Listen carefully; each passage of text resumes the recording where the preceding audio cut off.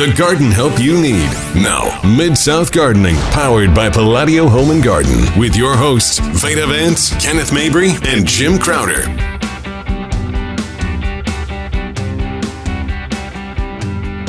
Welcome to Mid-South Gardening. Glad you're up early with us today. I'm Veda with Palladio. And I'm Kenneth with Dan West Garden Centers. And I'm the other dude.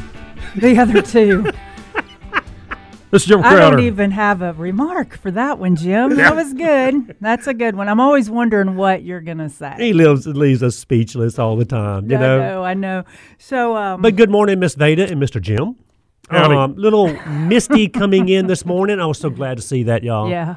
I mean, it's been dry. It's dry out there as a bone, and people forget to water this time of year. I know. We're watering in the nursery, and I was thinking this week, I thought this was over with, this frequently. Well, and think about the weather the last, 4 or 5 days. It's been absolutely beautiful. Mm-hmm. I mean, it's springtime weather or fall-time weather. Yeah, I know. We're getting our fall now. It's been nice, though, I'm telling you. It really has. But I'm telling you, people, all the irrigation systems are cut off, or they should be by now. Yeah.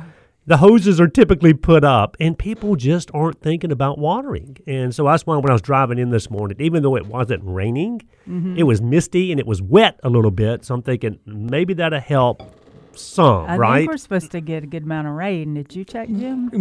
I think it's not going to pour a whole lot, but I think it'll, over the next 24 hours or so, we'll get a good bit, at least settle some of the fungal spores and stuff.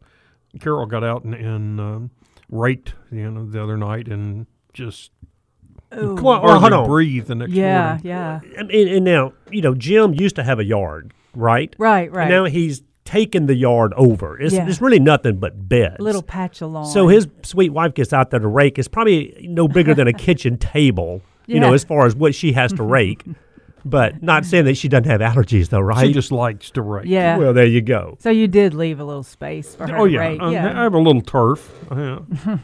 But not much. Well, I did it a little different this year. I've got that tree in my front yard, that tulip poplar, that tree. That you love. I didn't know you had a tree in your front yard. That needs to come out eventually, one of these days. Anyway, it's gotten pretty massive now. It's been there for 24 years, okay? And it has a lot of leaves, big leaves. So they're easy to rake. But used to, I would wait till all the leaves came down, get everything raked up at one time, bag it all up, and I'm done, right? Mm-hmm. But that was a pretty big chore. So now I go out there, or did, and I've already done it twice. I'll go out there with the lawnmower, the mulching mower, and just grind those things up. And I'll bag them also. But what I don't bag, I don't care because it's going to turn into compost anyway. But I've already done it twice, and I've got this last leaf drop. They're almost all the way off. When I get home every afternoon, every night, I'll look up and say how many leaves are left on this tree. So I know I got to do it one more time. But y'all, even though I do it more often, it's not as hard. Right. I don't have 800 bags of leaves in my front yard. It's taken me a while to get people to realize that because a lot of folks want... But, maybe you like doing it like that. But it's easier. It really is if you just keep up with it. And I think to me, you don't have such a daunting task in front of you. Like, when am I ever going to get to this? So to me, it's just easier to get out there and do it if I know I don't have just a ton of leaves to get up at one time. So, hey, that's my theory anyway. That's your theory. Well, it's a good one. It's right, I think. I'm like that, too. Just a little bit each time. What did they say? How do you eat an elephant? One bite at a time. It works. When I get overwhelmed, that's what I say. I go, okay, how do you eat an elephant? One bite at a time. Yeah. So let me pick one thing and do it. But let me say this, though. The first time that I did it, as far as cutting my leaves with my mulching mower, I always have my setting pretty darn low on the front and side yards. What is darn? How do you measure darn? I'm going to tell you. It's down to darn. Well, I'm going to tell you, it's pretty dang low, okay? Okay, that one too. It's 1 1/4 dang low.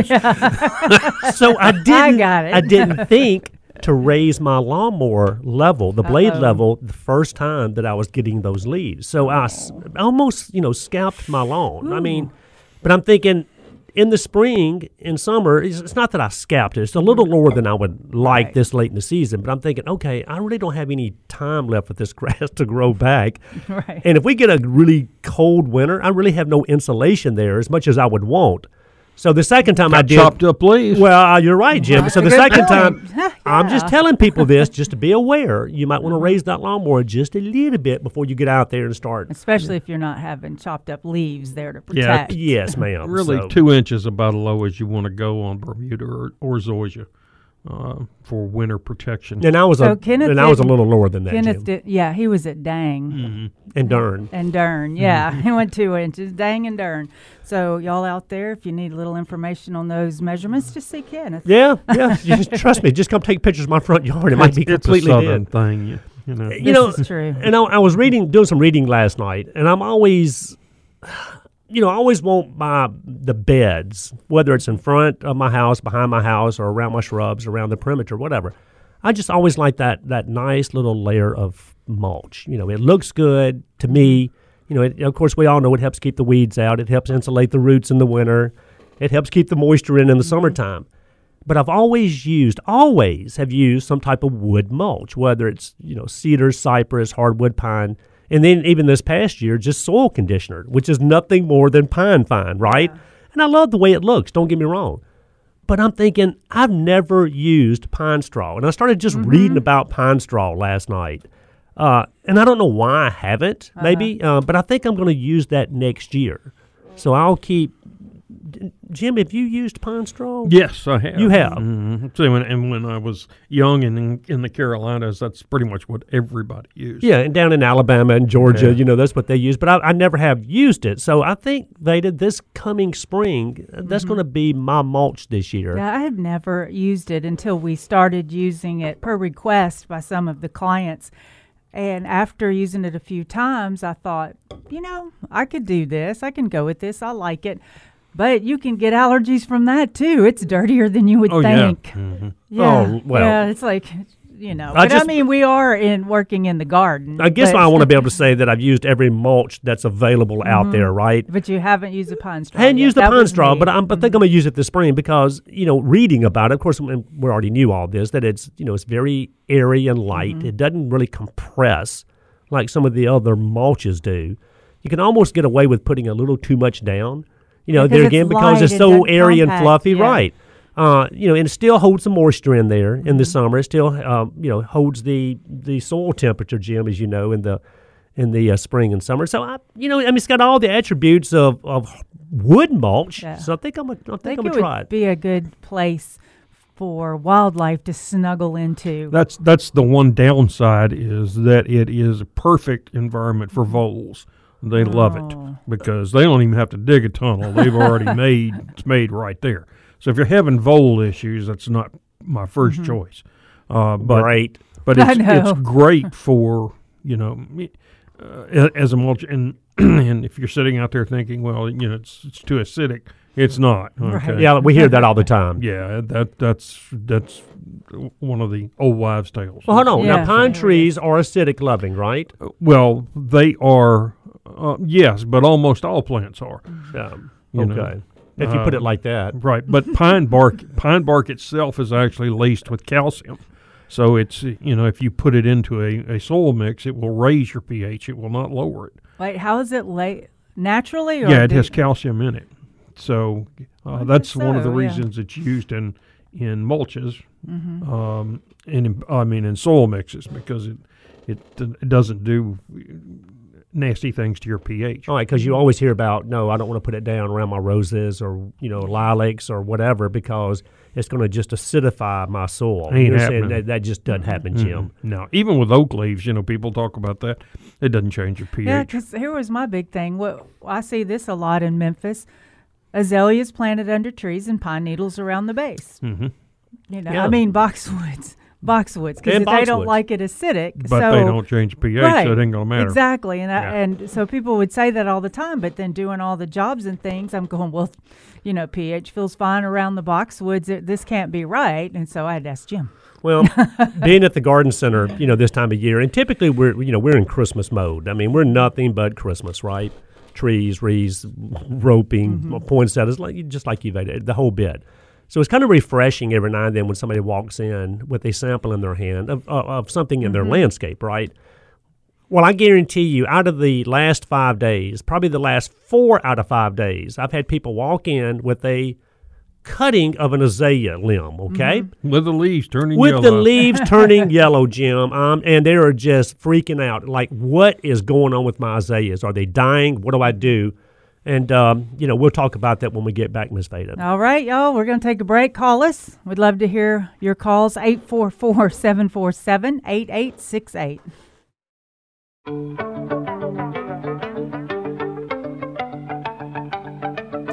Good morning and welcome back to Mid-South Garden. If you can't tune us in on the radio, then go to kwamradio.com and stream us that way. You'll be able to hear as well. Yep.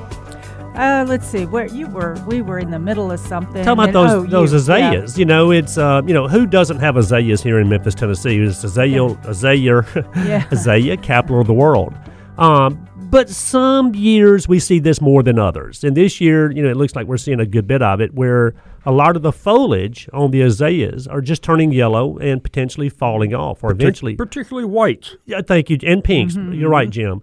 And I'm telling you, every day people are bringing in samples like of what is going on, what do I need to do, and freaking out about their azaleas. But for all the right reasons, But I'm telling them, slow down. There's nothing really wrong with your azaleas. Most of this is completely weather-related. Yes. And if you look at the azaleas, what I tell them is at the very tip of the limbs, at the top of the limbs, at that cluster of leaves where the bud is formed, if it stays green all the way at the top, at the tip, you're fine. You can have every other leaf turn yellow and fall off, you know? Normally it's a slow process, and it's not, just doesn't jump out and grab you like it has this year because we've had unusually warm and dry temperatures here, particularly the last week, and it's just really stimulated it. Right, we've had several on our Facebook group ask about what's going on, So you've seen it all, so people are asking the questions. Now, can you go out there and feed them with some hollytone or milorganite? Sure you can. But that foliage is still going to fall off. Exactly. Because it's just a normal occurrence. Exactly. But what that would do is help that flush of growth,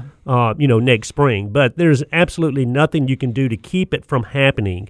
It's very natural what's going on. And like I said, Jim said the whites particularly are, and some of the pinks, we see that on those too. So, guys, it's natural that it happens, but it happens more intensely some years. That's exactly right. And, while you're doing it, check it. Turn some of the older foliage over that's yellow and see if there are little black dots on the back. That tells you that you did have some lace bug earlier in the season, and you need to address that next year. I would sometime before spring spray it with a good oil spray. Right. Just saturate it so that you can kill any overwintering insect or insect eggs on it. And then if you see that foliage begin to look kind of salt and peppery, then whitish, more of a whitish. Then you want to look at spraying it with a systemic like acephate or treating it with imidacloprid or something like that. During the growing season, Jim. Yeah, that will stop that. And you almost have to use a systemic because the lace bug penetrates such a small amount of tissue that if you spray pyrethrins on it, they're not likely to get enough to kill them. I mean, because they're flying in and out. It's not like you sprayed the insect with it. And the thing with me with lace bug, they're always on the underside of the leaf, always. And it's really hard to spray under every leaf when it comes to azaleas. So if you're using a systemic drench or a systemic spray, that by far, like Jim said, is the best way to get rid of those lace bug, which is not the same thing, though. It's just a yellowing of the leaves that we're talking about. Right. And it does the lace bug damage on azaleas. I've seen a lot of it this year, but it's kind of the same scenario. If you see it, the ends coming out with new green growth. Yeah, right here in front of the station, the ones that we planted here, this past spring, they did the same thing. They got dry during the season. Yep, got stressed. Got stressed, which the lace bug came in and took over. But now, as that last little burst of green came out, it's greening up, looks very nice, and it's going to shed this old foliage. And next year, we'll watch it a little closer and make sure that but they'll be more established. They'll be less likely to get the lace bug. But you'll start spraying if need be as soon as you see the first signs. Right. Sometime right after they bloom, I'll just keep an eye on them, and then we'll spray them if we need to. If I always recommend spraying the foliage with a good natural liquid fertilizer in the fall and in the spring, just to improve the health of the plant. to make it more resistant to these issues. Now, if I've got like 4 or 5 in my yard, you know, I'm going to work on it that way. If I had a field of them or a whole row of them, I would maybe have to do the systemic. 'Cause sometimes, you know, when you're working in a small environment, it's easier to set your environment up, and it's easier to fertilize things out of their issues. Well, one of the easiest things you can do is just shade them. Yeah. Lace bugs they do not like the shade. Okay, they prefer to hit azaleas that are out stressed in the sunlight. So, you know, I've got conversation piece in front of my house, and 1 or 2 places where the sun can actually penetrate the trees and get to them, you got a little limb there that's got a lace bug on it. I have seen like that before. Yeah, but the rest of the plant looks fine. Now, if you fertilized a lot and watered a lot, you could reduce the lace bug if it's getting extra sun. But like Jim said, just don't put it there. Yeah, you know, move it. You know, if it's out in. Now, there's some exceptions. The Encores, you're reading my mind, right? They got to be out in the sunlight to bloom, and some of those are real susceptible to lace bugs. So, if you know, some of them are less susceptible. So, I mean, it's kind of a catch-22. Like I said, the Encore azaleas that bloom more than one time, they got to have more sun to do that. Right. So, therefore, you're putting a type of azalea, still an azalea, okay, out there where it has to have more sun because of the bloom. And like Jim just said, a lot of azaleas that get too much sun are so susceptible to the lace bug. So just kind of keep your eyes out. And then people are always a little confused about feeding also when it comes to azaleas. Typically, if you're using a man-made azalea food, you typically feed them about once a month for 3 months after they bloom every spring, okay? If you're using a good organic fertilizer, like we mentioned a while ago, Plant Tone, Holly-Tone, Milorganite, any of those, you can feed them today if you wanted to. You're not going to force these things to flush out before they need to.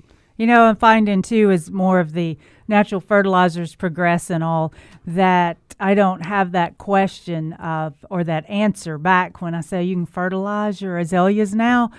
As older generation would say, no, I thought you had to wait till after they bloom. That's what I'm saying. But the younger generation just says, oh, okay, thank you, because they haven't grown up with the old methods. The only reason we've waited till after they bloom is because the bloom is set at the end of last year's growth. If you fertilize it and it's a mid to late season bloom, you push the growth out and cover the flower. It just hides the bloom. It has nothing to do with the health of the plant or anything like that. Right. It's just not pushing that growth out so that you don't get the maximum power effect from that's not a good word. Maximum bloom. Whatever, yeah. Bam. The wow. That's the bam. I knew it rhymed with that. So We're anyway, close. you know, to really get your maximum show, just wait till after they bloom. But And when the soil temperature gets below 60, though, it doesn't matter. The and we're talking about Okay, we'll be right back. Back in a minute. This is Mid-South Gardening.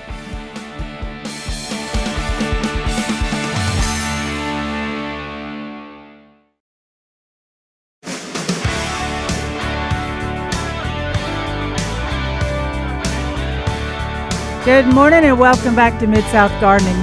We were talking about the difference of types of fertilizer to use on azaleas or shrubs or anything. Sure. And it may have sounded as we were like, oh, fertilize after it blooms and that's the best time. And then we said, no, you can fertilize anytime. Well, we're talking about the difference of you can fertilize anytime if you're using the natural fertilizer. That's right. That, you fertilize anytime if you're using that. You know, the downside is if you get a warm spell, then either one's going to stimulate growth. Right. You know, because as much as it's sometimes hard to convince people that plants cannot absorb organic nitrogen.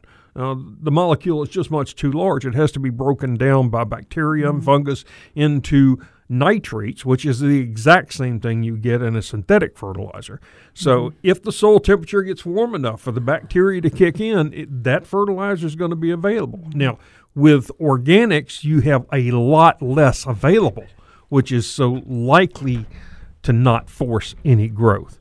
But, you know, because what's your fertile azalea food? How much nitrogen's in it? Do you remember right offhand? It's like, 9% maybe? Okay, see, that's pretty high.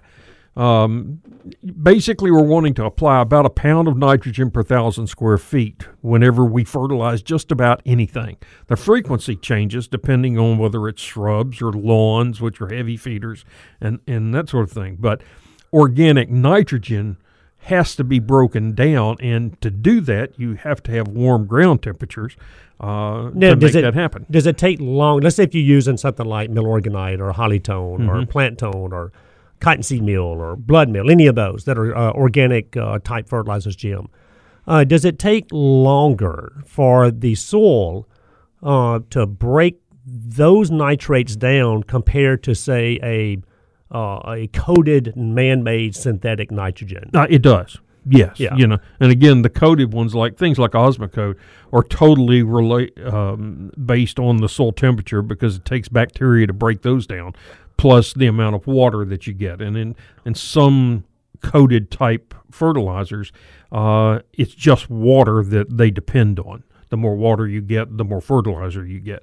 But with Osmocote, you have bacteria that kicks in. And what about a quick release type nitrogen? I mean, that would be some type of a monocle nitrogen, would be a nitrate. Okay, that you would not definitely use. Right, ammoniacal nitrogen, which is in 6-12-12 and 13-13, that sort of thing. It's not available in cool temperatures. You just can't. Now, nitrate nitrogen is available, so you can get that. If you buy nitrate of soda, right, you can actually stimulate growth on your pansies during the wintertime because it's not temperature related. It's hard for people to grasp that. When I was growing up and when I first got into the business, you see the first number, which is nitrogen.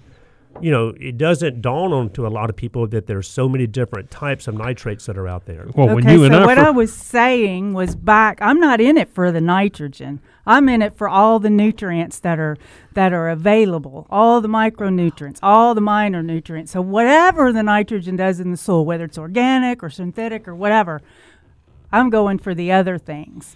And I'm saying that you can use organic fertilizer anytime that you want. When the soil temperature is right, it'll be utilized by the plant.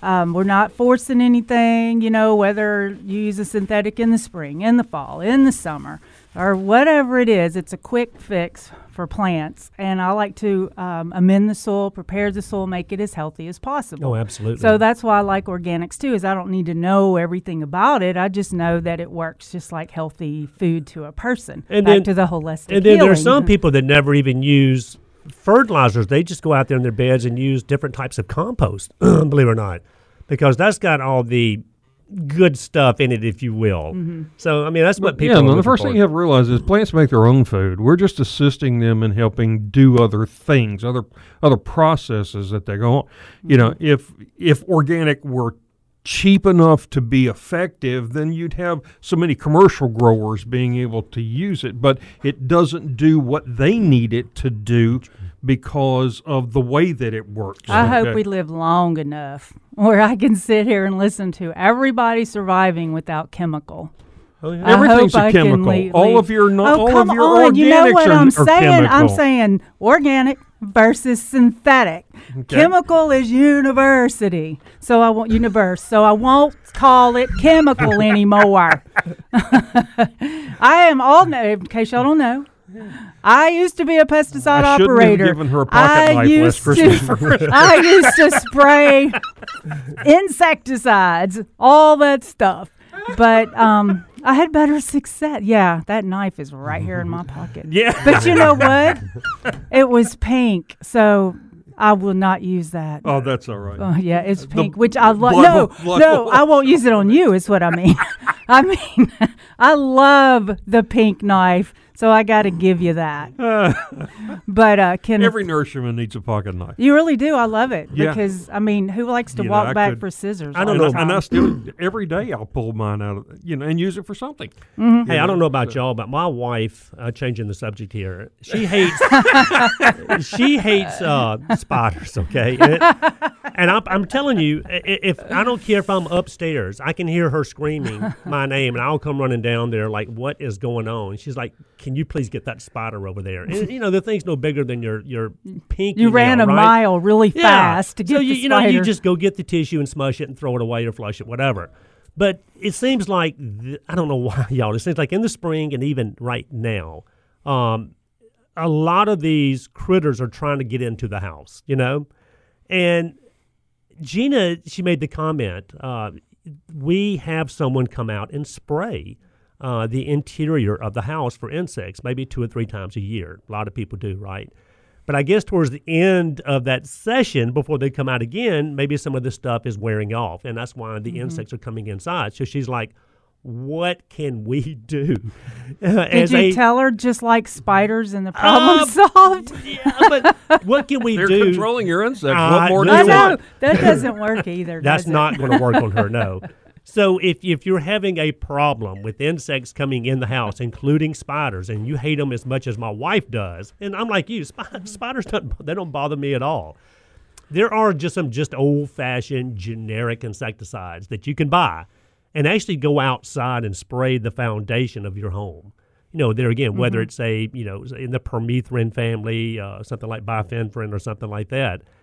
But I'm thinking, I'm not going to do that because it's just a spider, right? Yeah. So and you can get the little sticky traps, to put right along the base of the floor behind your furniture and stuff. And because spiders like to take that, they'll run along the base of the wall, and they'll get stuck in there. And there's no pesticides in them or anything. If you have a cat, he'll end up with it stuck on him. well, yeah. Well, we've got a little dog Walking around on his back foot trying to get it off. And then I know there's, diatomaceous earth you can sprinkle on the inside of the house around the baseboards That's really and everything. good stuff, actually. But I don't know what it is about that particular insect that just sends people up the wall, and that's the spider I'm talking about. And Charlotte's Web. Charlotte wasn't scary.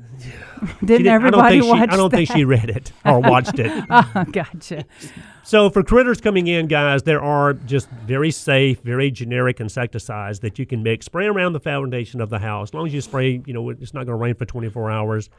It would definitely help. And then there are, of course, insecticides that you can spray on the inside also, around the baseboards, the door jambs, the window frames. Wasn't there, I remember this for a while back, Precor? Yeah. Yeah, is that still available? Yeah, growth regulator. Yeah. Yeah, and that's for insects inside and things, isn't it? Yeah. Yeah, it works particularly well on things like fleas if you've got them in your carpet, because it will stop the flea in whatever growth stage it's at. So, yeah, an insect growth regulator. And most of the old 4-hour foggers had those type things in them too, where it would, when you fogged your house, it got in everything and then would kill or at least stop the fleas immediately in whatever stage they're at. And eventually it takes, a month or so, but you can get rid of them. I did actually have good luck with diatomaceous earth, and there was a lot of fleas. And it was in carpet, though. I remember you talked about that years ago. Yeah, it could get down into the carpet, so that helped.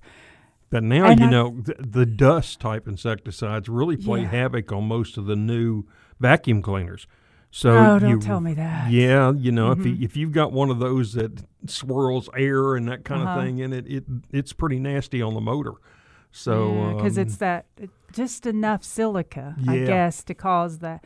Man, that's a bummer because you're going to have to vacuum sometime, so. Yeah. Well, when we get back from this break, y'all, we're going to talk about the gardening trends for 2022. Yeah. And I'm going to disarm Veda, and then we'll continue our conversation. Because I'm always wanting to know, what's ahead of us in the next year, Veda, Jim, and of course, now these are projections. That doesn't mean any of this will actually happen, okay? Yeah. And I don't know if some of these projections are man-made to where they want it to happen. Well, isn't that what advertising is all about? Well, Jim, there you go. You just let the cat out of the bag, But gardening trends for 2022. And let me say this real quick also. We've always had a hummingbird feeder up.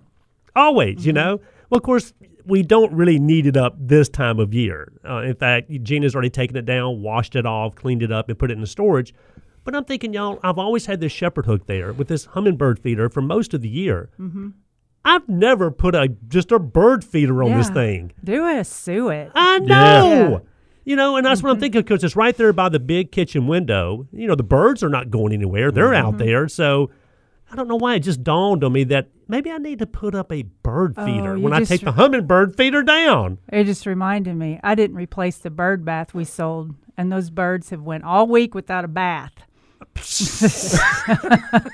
Gosh. I mean, they couldn't use the pond right beside it, you know. So y'all like the suet better than just the old Yeah, loose you bird get seed? less junk birds, you know, blackbirds and that Yeah. sort of thing. You want to stay away from corn if at all possible. Well, yeah, I mean, you put Now, sunflower seed in. blackbirds have found there's a group of like 3 or 4 that come early every morning. They found my mealworm feeder and they'll play havoc on it. But the bluebirds are there now, you know, feeding on mealworms. And then they recommend the suet with less seed in it to get for the yeah, the suet I house use. sparrows. I use a fat back type for woodpeckers and that sort of thing. Yeah. And then I also use one that's sunflower seed and mealworms that's glued together, and it's a big one. It costs me about $7. And you for just put it in the one. little Oh, cage that's and hang the good. cage up. And Yeah, I use 2 of those because you get titmice, you get chickadees, you get kinglets, all kinds of the small birds that are really pretty. Well, we were back ordered our suet holders. So I know it's not going to last till the end of the suet, but I took twine and made your one. own holder? Yeah, it's like it's a bigger one, and it has like 6 strings around it to one that's hanging it. But I know I'm going to watch. They're eating it now, but it's probably just going to crumble and all fall to the ground eventually. But it's working now. So, but you can get. I mean, you really have to have a suet feeder for the suet cakes because they're. And of course, then the squirrels will find it, and you'll have to deal with those. And well, yeah. and knock on wood, Well, y'all. if it wasn't in a cage, or if it is in a cage, no, do they even still in get it. mine are in cages, Oh. and of course, you know the one of them I electrified, so it shocks the bejesus out of them if they get near it. well, Squirrels, yeah. and the neighborhood that I'm in, and I don't know why, because we live beside a grove of woods. Okay, Yeah. I mean, I've seen 4 or 5 squirrels in the neighborhood in the last, honestly, 20 years. Well, that's because you're not feeding them. And so maybe I need to rethink this. You know, Yeah, Oh, this put one is up and such- see what happens. Isn't it hard trying to have all that we want from the country and the suburban area? but I keep thinking that maybe they're just happy over there in the woods. So I don't know. That's it. Okay, let's go to another break. Call us 844-747-8868.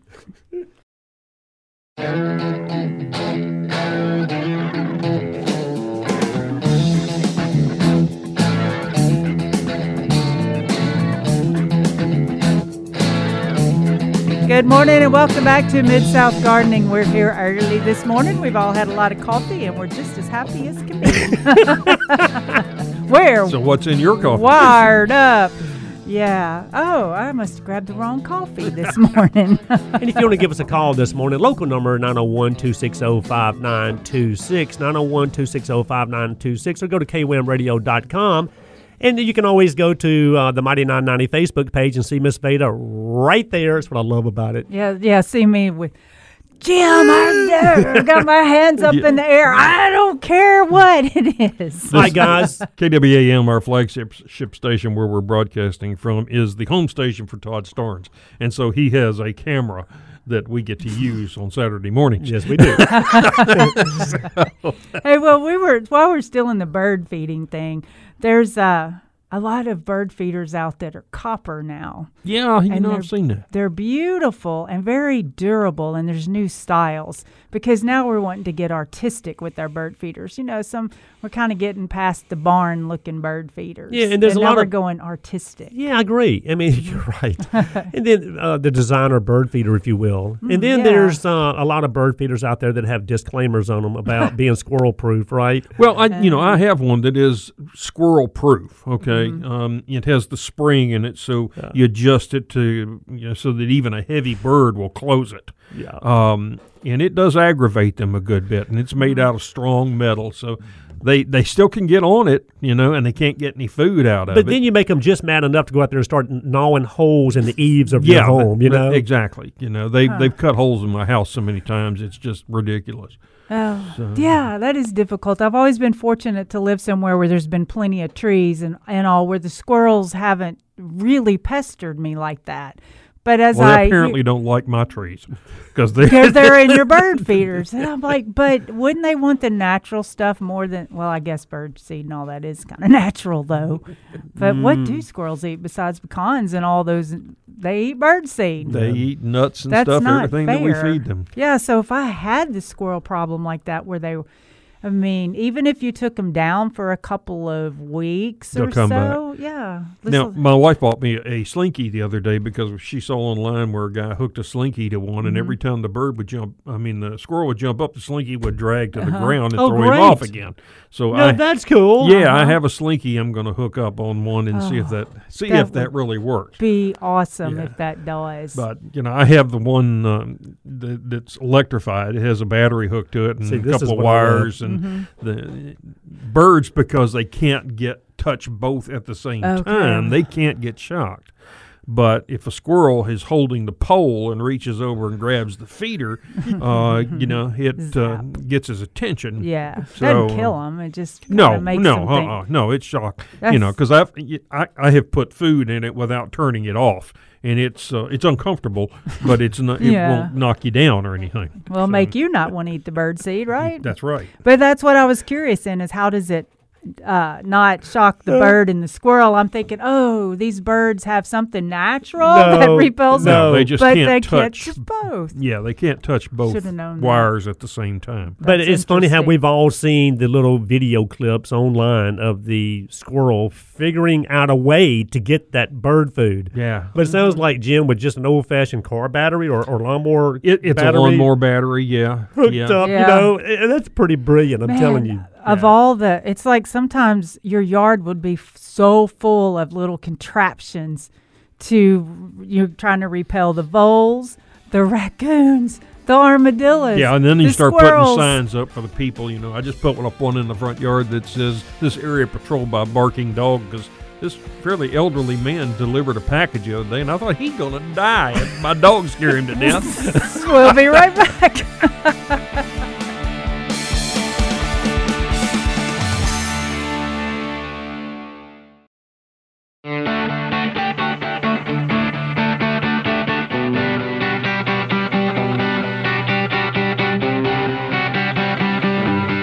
The garden help you need. Now, Mid-South Gardening, powered by Palladio Home and Garden, with your hosts, Veda Vance, Kenneth Mabry, and Jim Crowder. Good morning and welcome to Mid-South Gardening.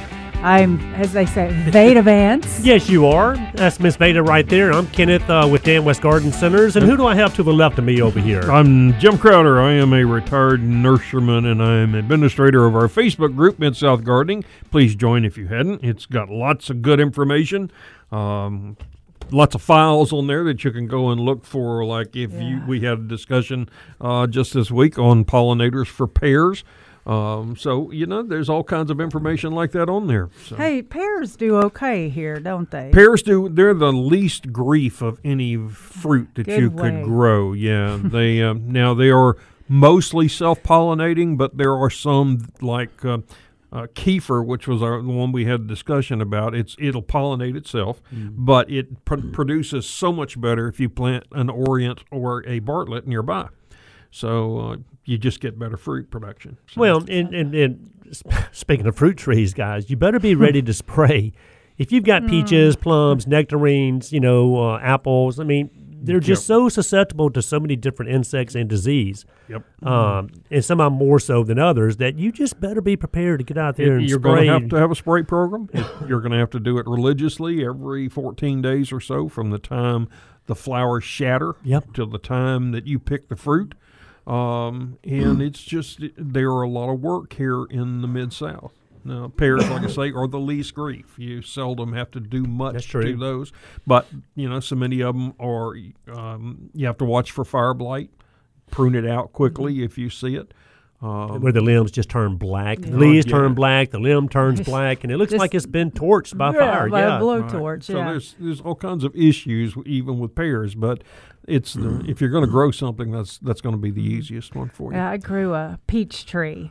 And I did, before we had everything mixed together. Peach is probably one of the hardest to grow, Yeah, before we had everything, there was soft rock phosphate, lava sand, cottonseed meal. You could buy all those in different bags.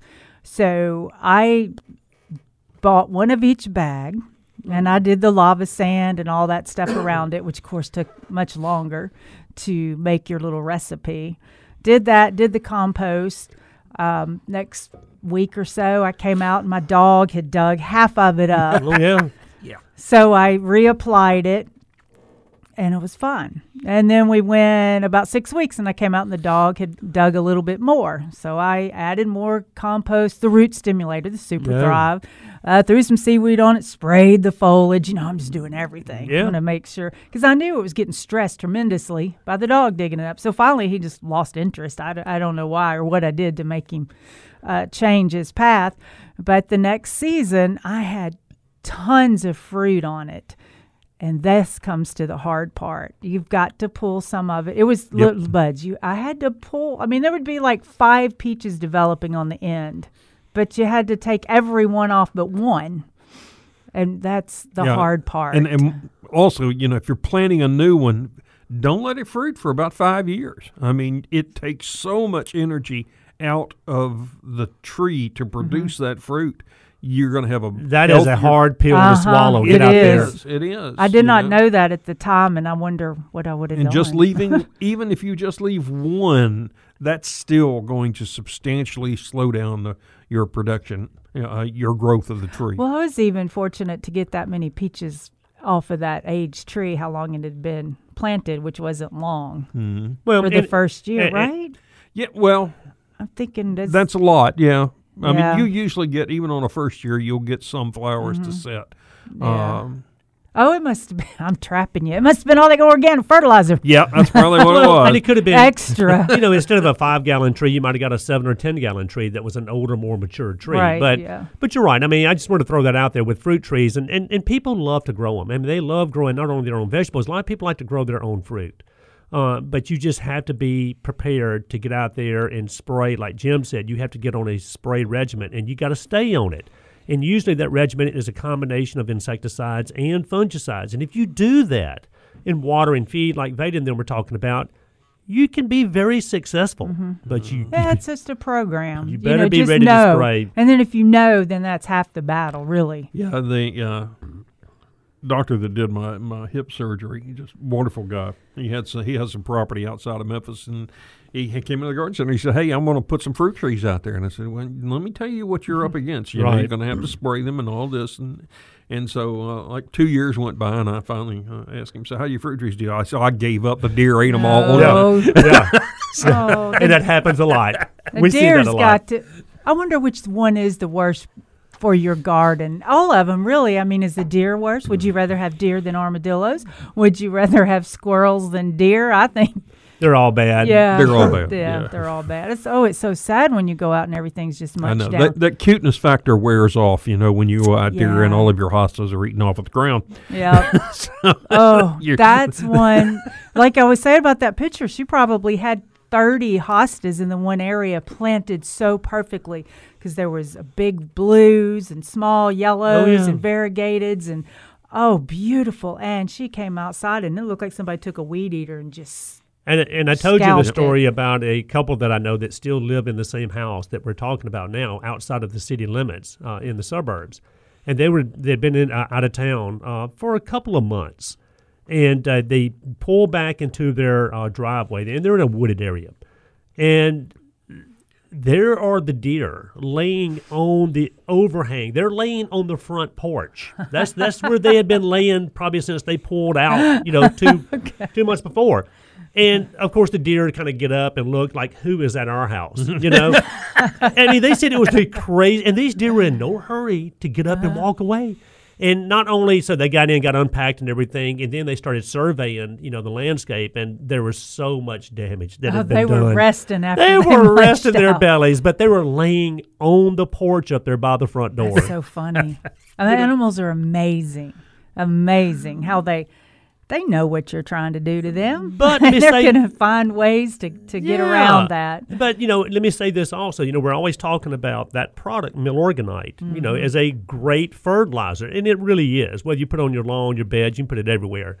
but it also dubs as a pretty darn good deer repellent. It also. really does. I we sell, out there at Highway 64, we sold, a tractor trailer load, 40,000 pounds plus, every year for deer repellent. Okay, because it does.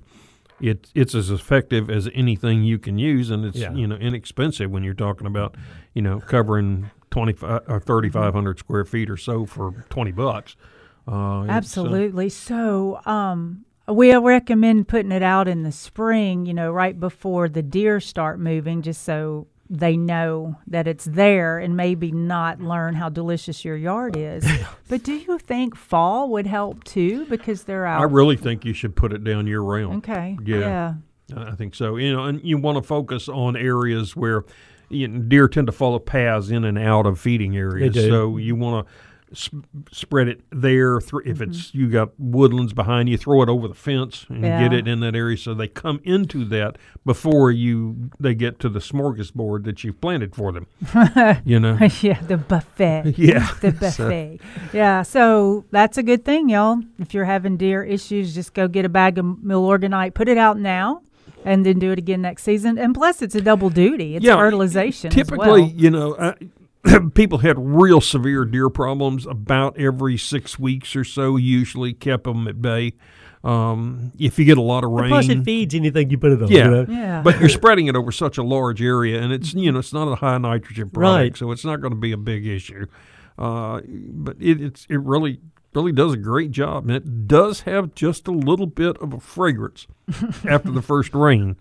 But it goes away. But for deer, it doesn't go away that quickly. Well, Jim, earthy. don't make it sound like it smells like heaven. No. Okay? When he said fragrance, y'all, he means there is a fragrance about it. Because fragrance doesn't necessarily mean it's good. That's exactly true. Right. That's It's right. the fragrance. But so do the Milorganite thing. And then, we probably should go to a break, I'm thinking, because we just keep talking through it and everything.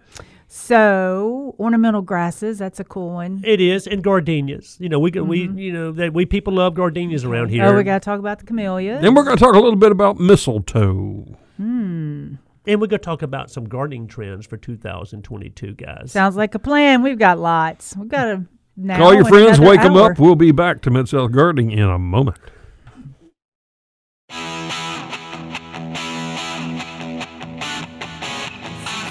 Good morning and welcome to Mid-South Gardening. Glad to have you back with us. And Call your friends, wake them up. And Yeah. tell them, listen to these fools on the radio. yeah, if you want some humor. Morning entertainment and a little bit of garden information. Yeah, Yeah, there you go. If you want to give us a call, guys, this morning, 901-260-5926. 901-260-5926. Or Miss Veda. 844-747-8868, or you can stream us online KWAM.com.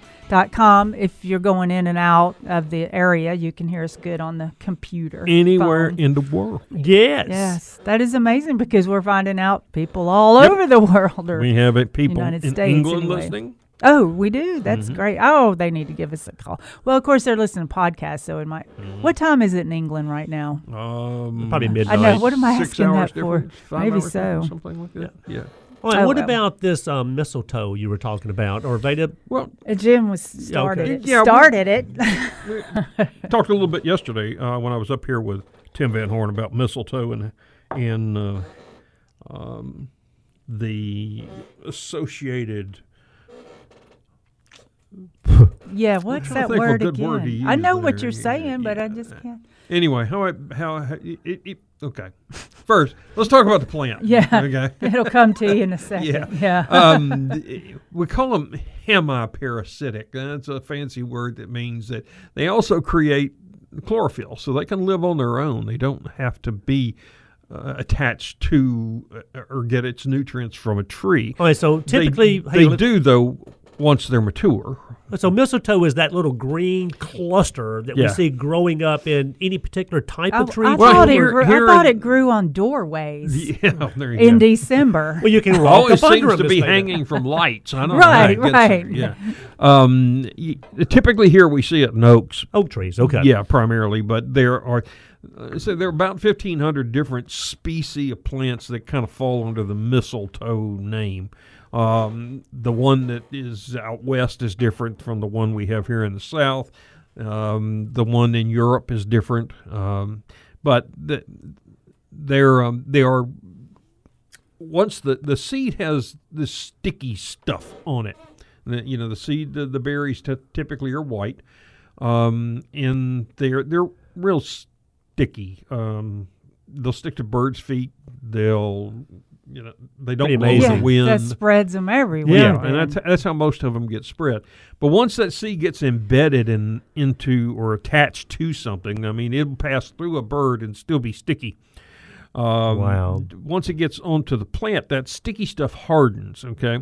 And then it can take up for a year for the root to come. It's a root-like structure that comes out and secretes an enzyme that actually, so it can bury itself through the bark of the tree. And that can, like I said, can take a year or so. Then once it gets there, then that root-like structure gets into both the cambium and the phloem, so it can get water and nutrients from the host plant.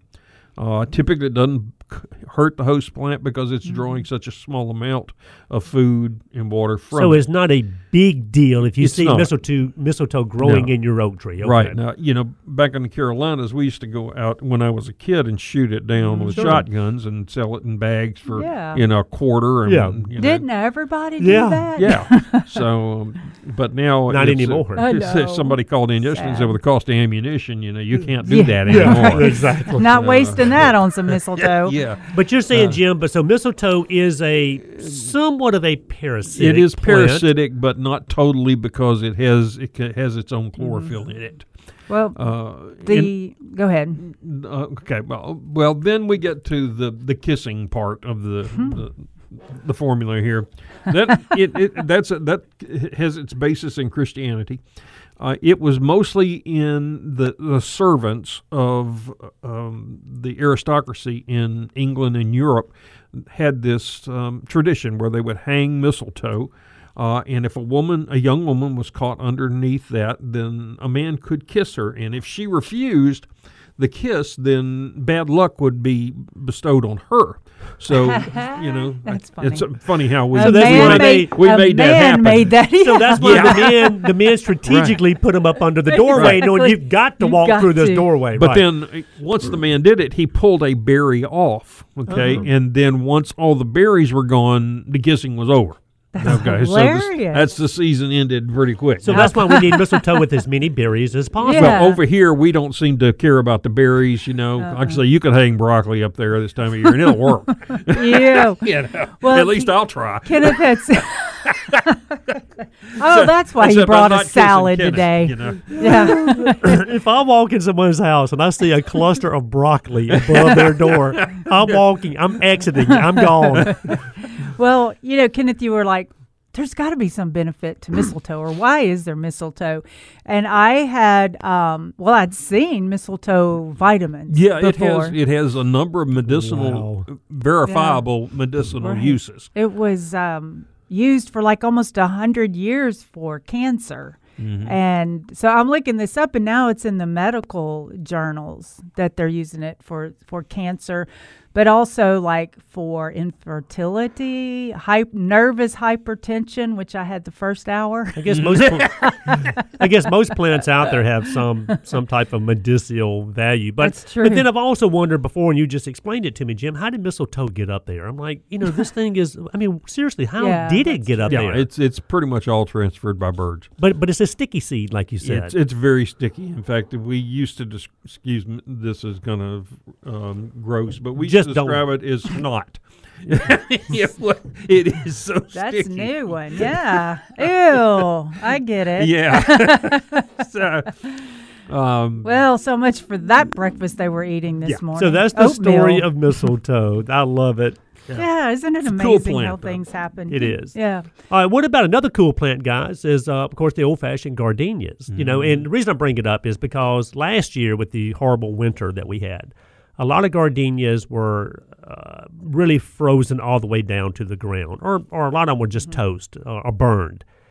But having said that, a lot of gardenias did come back if you gave them time. Most people didn't. Most people just cut them down, dug them up, threw them away. But the people that were patient, a lot of those gardenias that looked dead did actually come back from the root system, okay?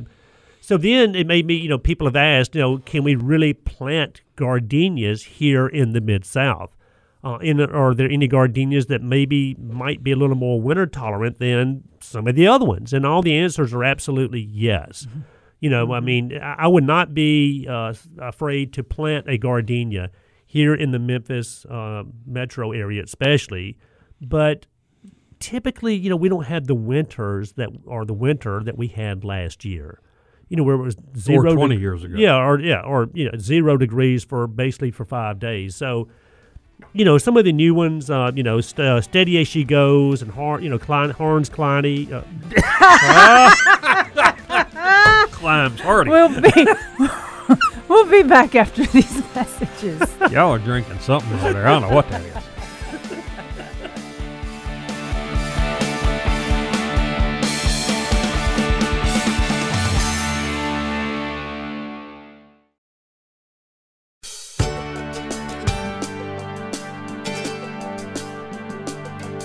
Good morning and welcome back to Mid-South Gardening. Glad y'all are enjoying this morning. It's a little misty outside, and I guess it's going to be that way all day.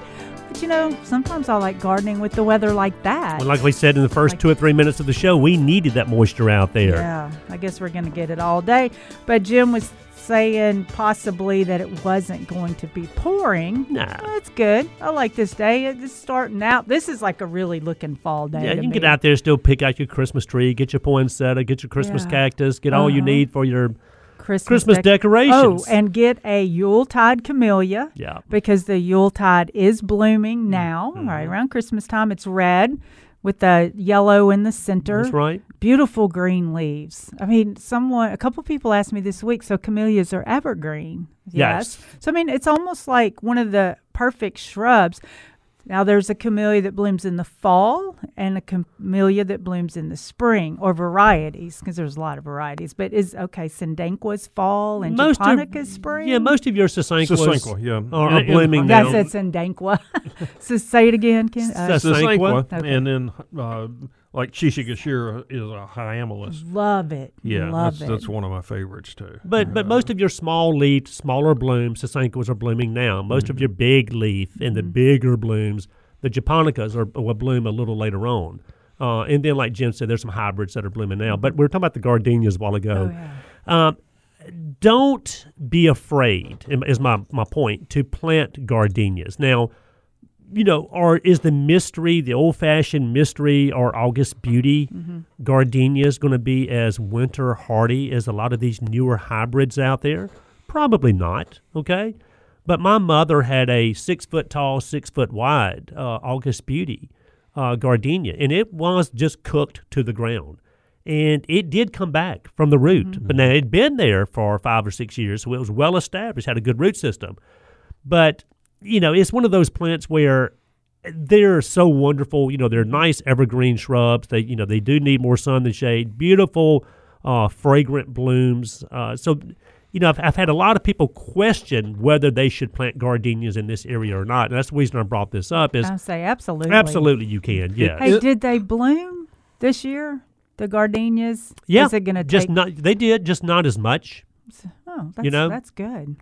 It's one of the plants though that I think is best planted in the spring. Agree. Yeah, I agree. Okay. Planted in the fall, it's going to get some root development out of that root ball into your soil, but not a lot. Okay.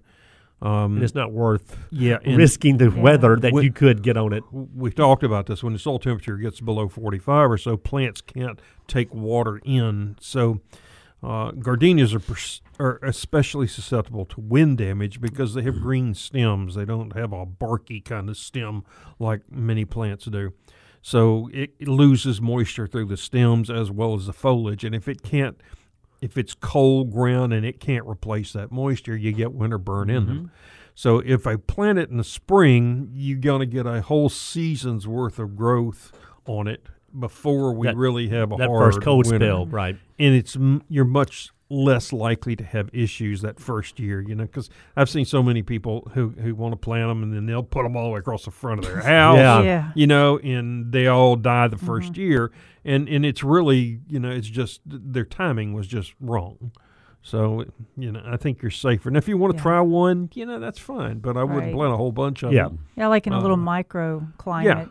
Yeah, see, the difference, just to explain microclimates a little more, is at the garden center in the back, it has a fence on two sides, the building, and then it's open on the other side. And then we have the shade cloth over. But I've left things out, houseplants and other things, and nothing. It's so microclimate there that it's never hit low enough in that little space or long enough to really damage things. So, maybe if you had to plant a gardenia in the fall, if you planted in a little micro environment in the city, now as more as you go out, because I know I used to drive from Rossville to Memphis and I would watch the temperature drop as I got closer, and it would be like a 5-degree difference, and that makes a lot of difference between 32 and 37. Right. Yeah, you got all this asphalt and buildings and all that stuff here. So the city itself is kind of like a microclimate, if you will, compared to the outlying areas that gets usually a little colder out there. Inside the loop, we're pretty much a zone 8. Wow. But once you get outside the loop, we're 7B or so. So I've seen Jim. I've seen somewhere where actually, a map where they've got the little pinpoint of Memphis and it says Zone 8, on there. Right. The Arbor Society adopted that particular map as being the one they like. It was commissioned by the National Weather Service, but they didn't like it once they did it, so they had them redo it. And off of what basis? I just don't like it. They took into consideration heat islands and things like that when they did the first one, and it was very, very specific. Down to very small areas of microenvironments where they saw that. I did too, but then they decided to spend more money and do it again. So, some of what we're talking about, a lot of people are not familiar with it, but it's a zone map for the United States, and there's different zones, and it tells you. And your plants now, they used to not, but a lot of plants now have the zones on there.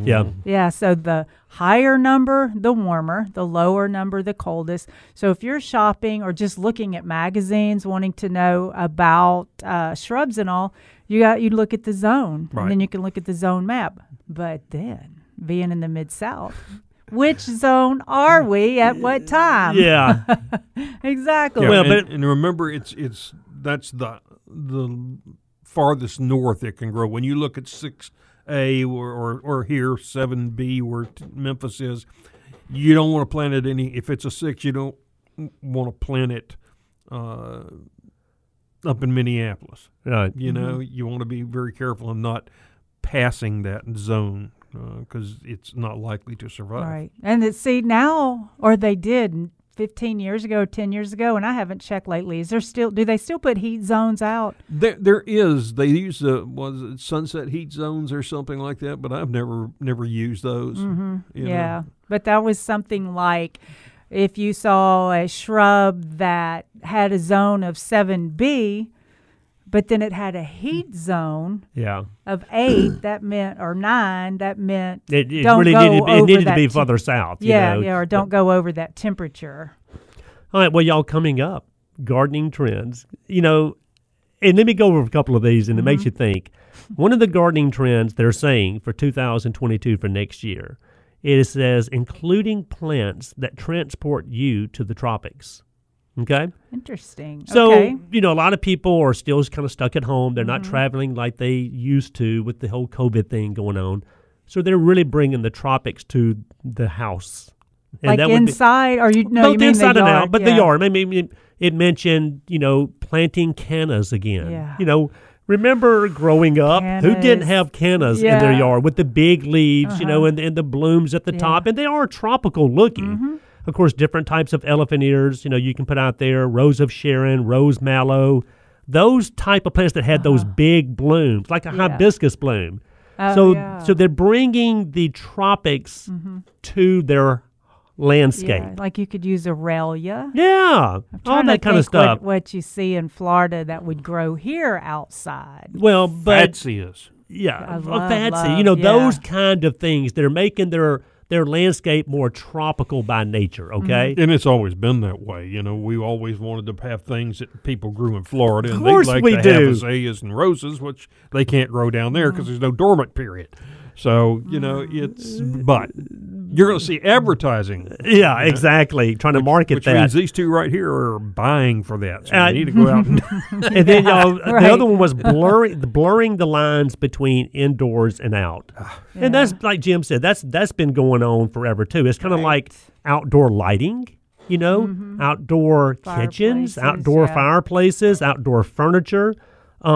So you're really going. You're making your outdoor space livable. I thought that was a patio. that's what we used to call it. Yeah. Now everything's being renamed. Yeah, designing with dark foliage, and that one caught my eye too. Yeah, people are doing that. And whether it's heuchera, remember the heucheras that have the deep purple foliage, guys.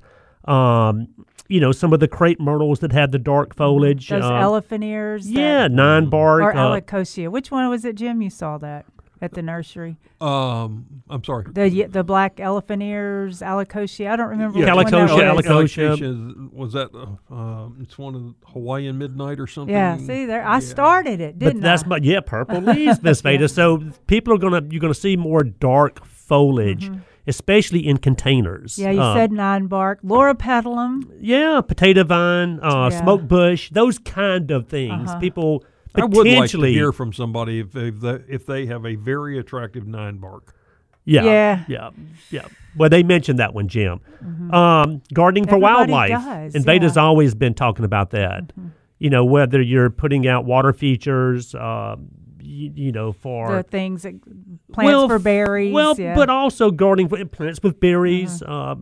Beds of perennials that have seed heads and stuff on them for the wildlife. So people are just more aware, if you will, of their little fuzzy and friends out there. So they're planning for wildlife. Well, like in a way, when you clean your yard, everything out, just make it perfectly clean. Which I'm doing right now. Yeah, but you're going to fluff it back.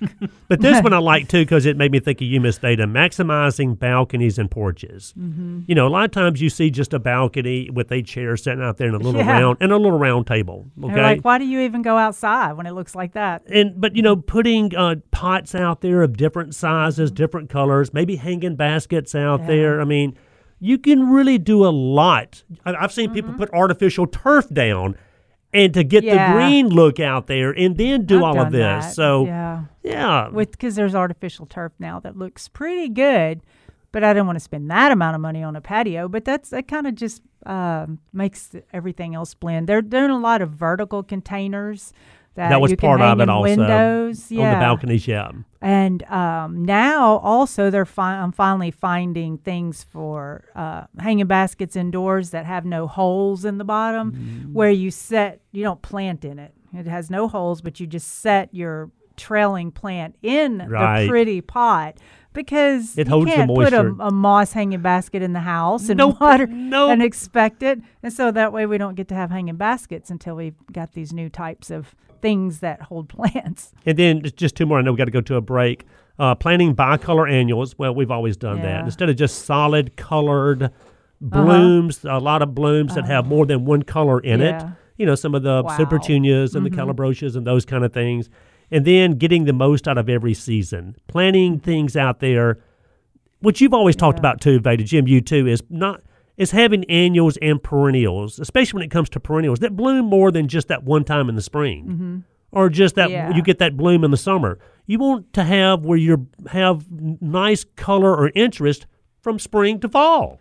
Really, if an easy way to get your yard diversified is shop every season at the garden center, because like now we've got majority of evergreens and things that are going to be green through the winter. And we're going to go to a break and talk more about it. And we've got Dell on hold. We'll be right back, Dell.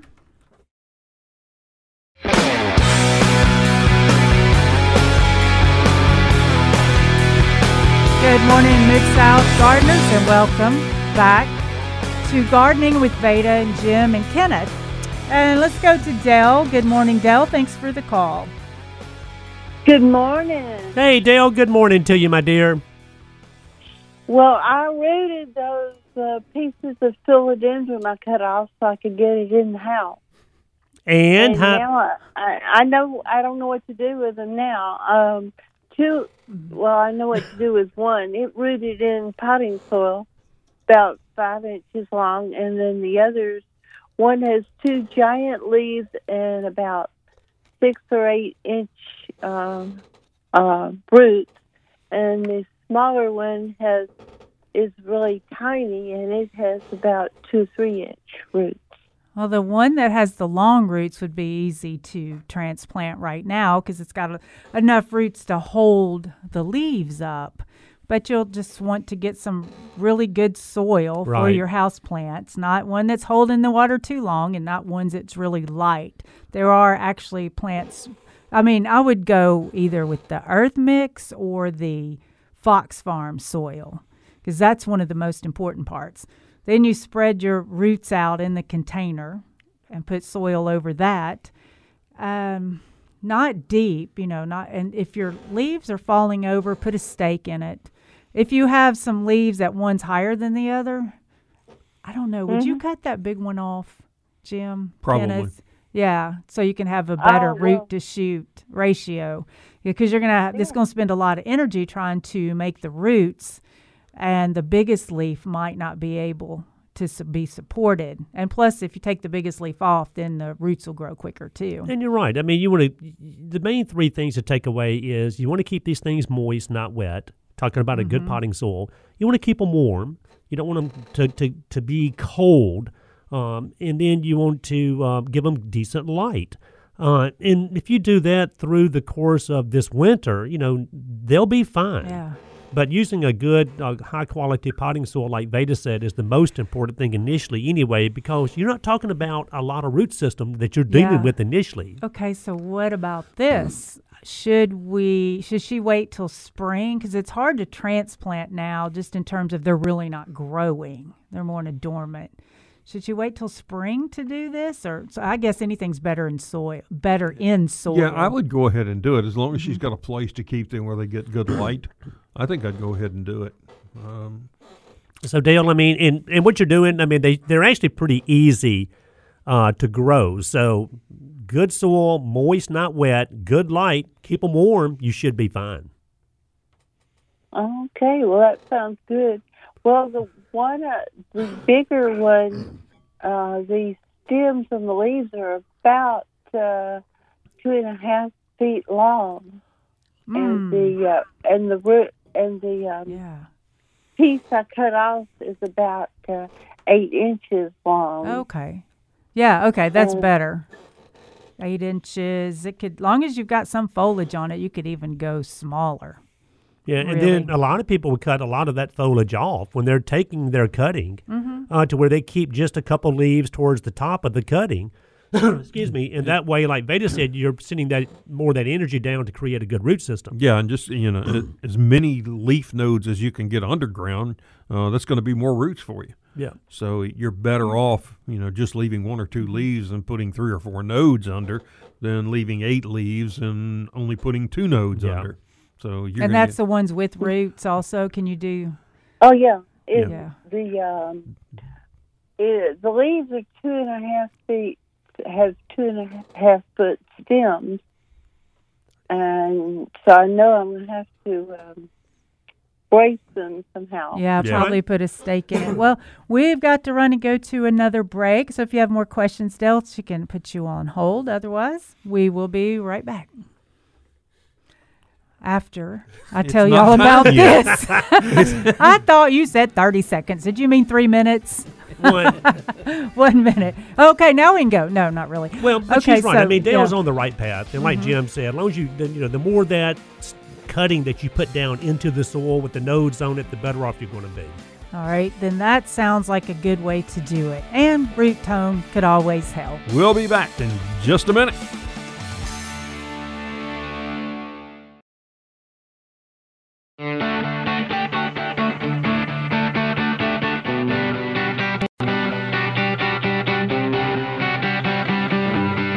The garden help you need. Now, Mid-South Gardening, powered by Palladio Home and Garden, with your hosts, Veda Vance, Kenneth Mabry, and Jim Crowder.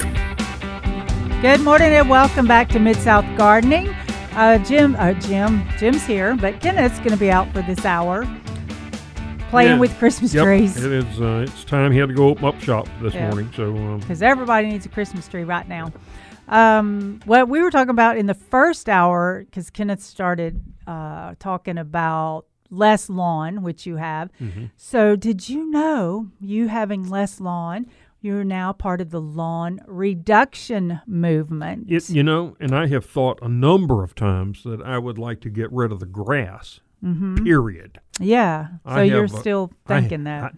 I would. If I were 10 or 15 years younger, I would. I'd just go ahead and bite the bullet and do it. Yeah. But, I don't think now that, my wife listens to channels. I'm not going to live long enough to see this. But it's just, I think it's, I don't like to mow. I really don't. In fact, I have somebody usually mow my lawn. Yeah, and it takes so much care anyway to take care of your lawn, but I still want a little patch of grass. That's the way Carol is. She, got to have some grass. Something, right. So we have none in the back or the north, which is the secret garden. There's no grass at all. It's nothing but flower beds and pathways. Well, if you're doing that where we're reducing our lawn, then we're increasing so much more value and enjoyment to your yard, actually. Vision standing in a beautiful lawn, which is totally fantastic. But if you have more interest, you enjoy your yard more and you get more wildlife. And then that's part of the whole solution. Well, it's going to be a hard solution, but it's part of one of the things that are helping with the environment, planting. Because, grass isn't adding as much benefit to the environment as the trees and the shrubs and the low ground covers and things. The diversity really helps our environment. Yeah, and I really appreciate everybody that wants to do stuff for the environment, but, my garden is to help me. Yeah, there's that too. Yeah. It helps my mental lack of... Yeah. Not a good way to say that either. You're just full of it keeps today. me calmer. It really does. I mean, it's proven. I've had an anger issue a few times in my life. And that's, I don't have that issue as much anymore. You can just go chop a tree down and get right. rid of your anger. Yank a plant out, throw it across the yard. Yeah. There's all kinds of benefits. Yeah, but then, if you've got a bench placed properly, the things or chairs or, create a little room to sit, and then you can organize it to attract, like you can have a water garden. So it's a whole fun thing to watch the different things that go on around your water garden. And then if you create a birding garden over here, then there's a whole different set of action that's going on there. It's just so interesting. I watched a wasp one day. I don't know why, but I watched him for a long time. And Jim, maybe you'll know this. It was going backwards, but it looked like he was rolling wood up. It was on a little plywood thing, and it looked like with his mouth he was going backwards and scraping the wood. And I watched. I couldn't get close enough, of course, because, it was too small to see. I was pretty close, and we were looking eyeball to eyeball, and I'm going, what are you doing? It was a bizarre thing, but it took up a lot of time, and I enjoyed being outside. Carpentry, maybe? I don't know. I know. I do not know what it was doing, so that was a strange thing. But you get to see all kinds of stuff like that. We did have a question came across on our Facebook thing. Bob wrote in and said, I've cut my elephant ears to the ground level, and he placed a rhizome or a bulb with 2 leaves in a jar with water. I want to know if they'd stay green inside. And yes, absolutely. If you've got a sunny enough location, you can grow elephant ears in water, period. I mean, even out in your yard. If you had a water feature, you can grow them underwater. So, yeah, you can. Yeah, so you can do that. You might want to feed them a little bit. Now you can get if you just take if you've got something like fish emulsion, just take like a drop and drop into the water, and you'll need to change that fairly regularly. But yeah, you can keep them, make pretty little plants. Yeah, because we do sell them in the houseplant department, like the alocasia, the African mask. It's pretty. Oh, it's beautiful. I mean, it's just like in the elephant ear, performs the same way. So yeah, that's a great idea. Yeah, be pretty. And just a reminder, if you're looking for Christmas presents, don't forget about the 2022 Master Gardener catalog done by the Memphis area Master Gardener. Here's a calendar, not catalog. Well, I don't know. It's got a lot of information. It's got a lot of information in it. So call it that. You can buy it at several retailers around, novel bookstore, and you can go to their website, memphisareamastergardeners.org. Yeah, I was reading the list. I mean, every independent garden center's got them, much. which means it's good. It is a good. So that's a great Christmas present. Oh, I have a really good Christmas present that you should get. I did a Instagram video on it, so I think it's coming up on Friday if you follow Palladio Garden. But it's about pruners. And I have found a pair that's a ratchet pruners, but I've never found them to be this convenient or work this well. Ironwood, I think is the name. You may actually, you know where I found them the very first time was at the Master Gardener at the Agri Center. Oh, I can't think of what that's called, but it was a vendor there, so I found these pruners there. So I took like a stick.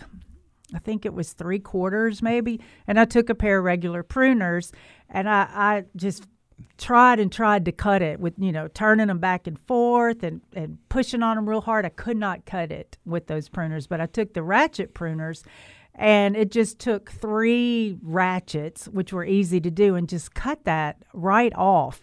So it's enabled me over the years to actually be able to continue to prune as you get older, because your hands and everything just doesn't quite do it.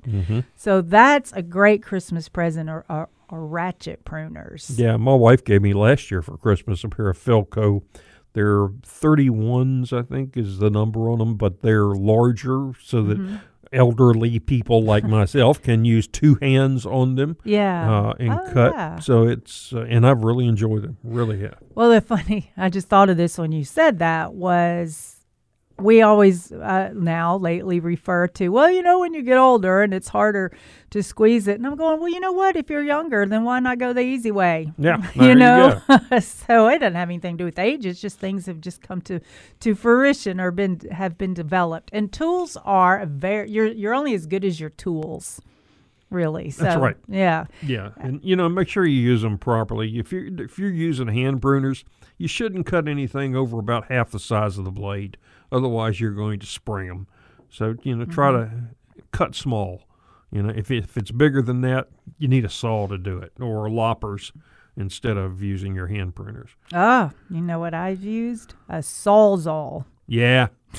That's fantastic. Why didn't we work. use that before?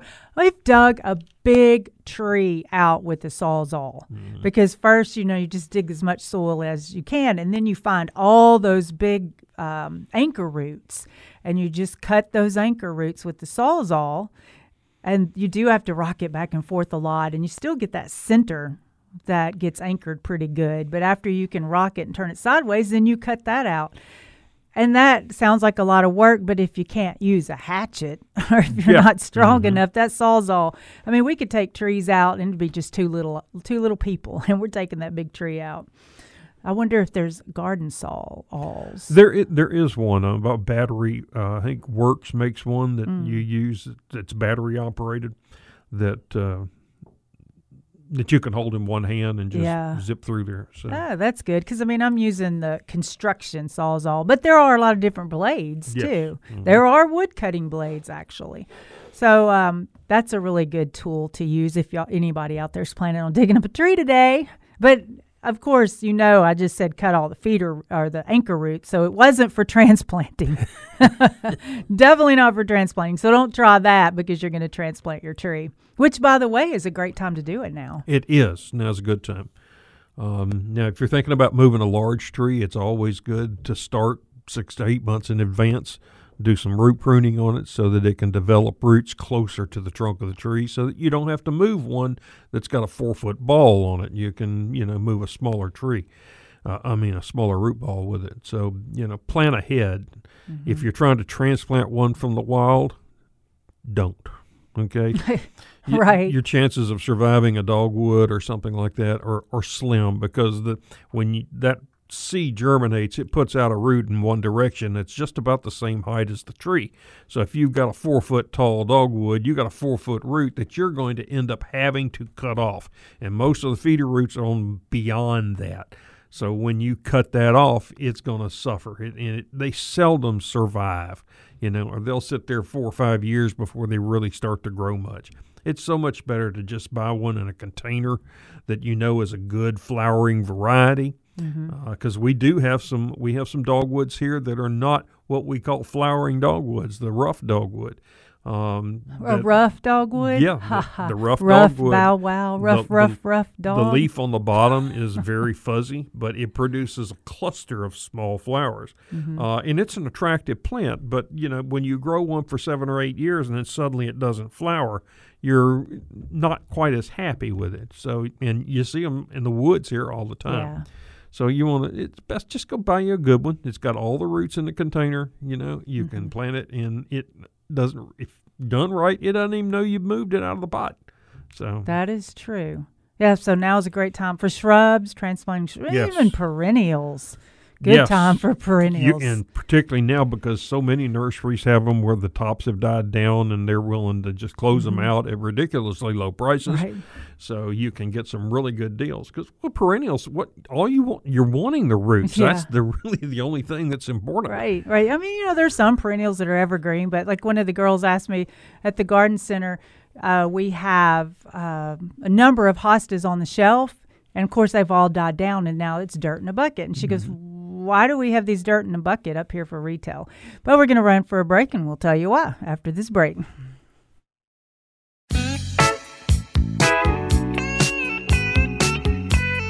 Good morning and welcome back to Mid-South Gardening. Glad to have you all listening this morning. If you're having trouble picking us up, go to KWAMradio.com. KWAMradio.com. That reminds me, KWAM, I was talking to a lady that she wanted to buy some trees. And so, she was asking what kind of trees are small and ornamental. And, sorry. So small and ornamental. And I don't even remember, Jim. Somebody sent me a text and I read it right while I was talking. So go ahead with your topics. You know what the text was? I had a bad night last night. I don't think I can work today. Yeah. One of the problems of being in charge is you have to deal with everybody else's problems. Yeah, exactly. One of the things I did want to talk about is it's just kind of, we talk about it probably every week this time of year, is trying to bring a live Christmas tree into your home.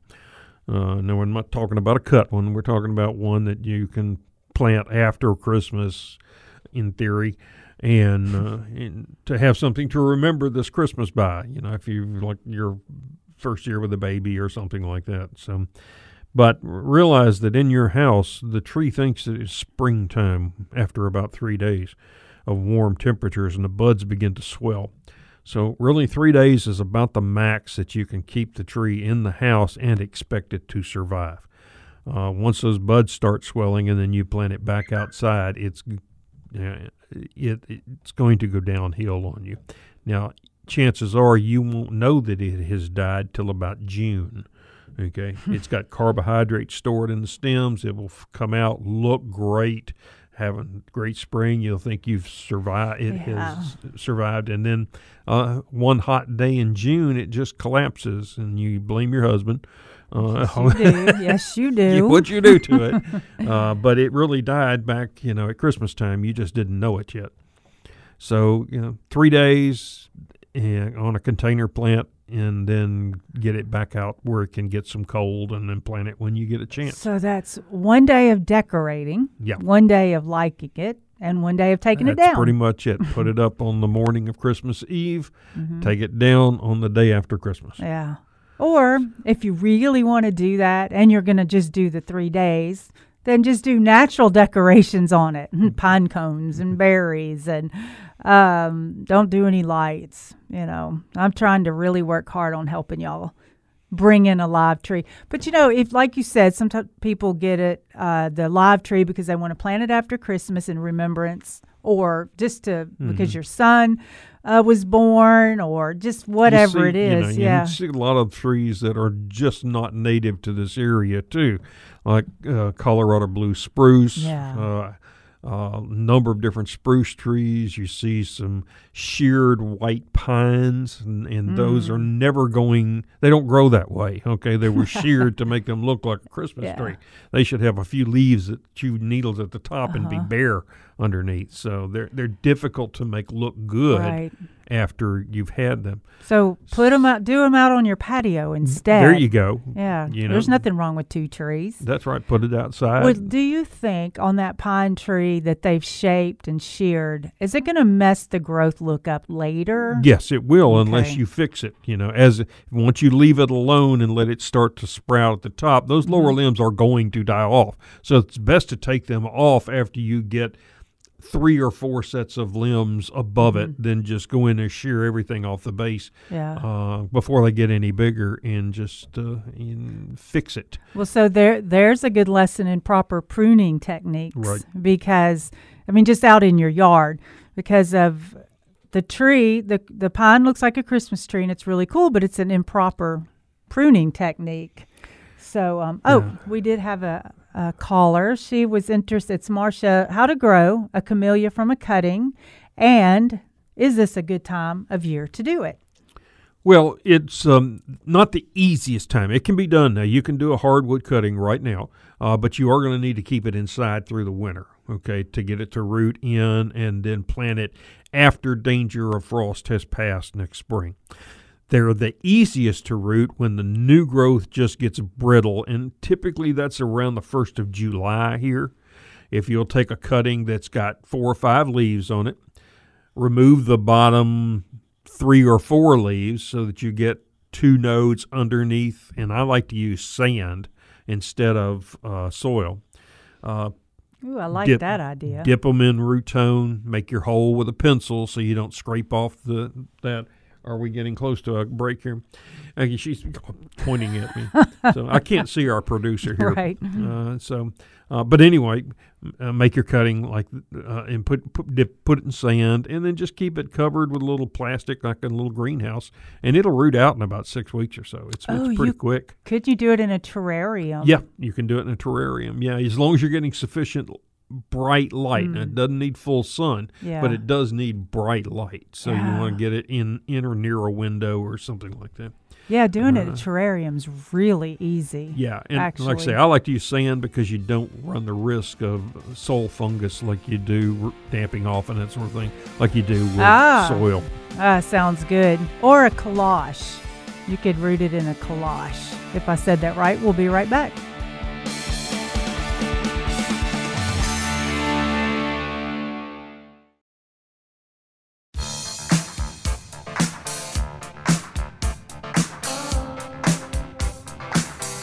Good morning. Welcome back to Mid-South Gardening with Veda and Jim. And Kenneth had to leave for this last hour.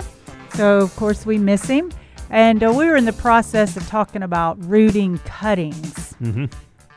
Yeah, I like to use the little clear shoebox type things, okay? Oh, yeah. Yeah, you can put a top on and keep the humidity up. And like I say, I like to use sand for a rooting mix instead of any soil. That way you just don't have any fungal issues whatsoever. And Do you use red sand, play sand, any sand? I use anything. Usually what I've got is white sand or play sand. But it to me it makes an easy transplantable cutting with sand. And I like to leave about 2 leaves on a cutting, like on a camellia, and if they're big, I'll cut them in half. Yeah, absolutely. And just leave half of the leaf on there just so that it's producing some food. And then, in a box like that, I can stick 30 or 40 cuttings in there.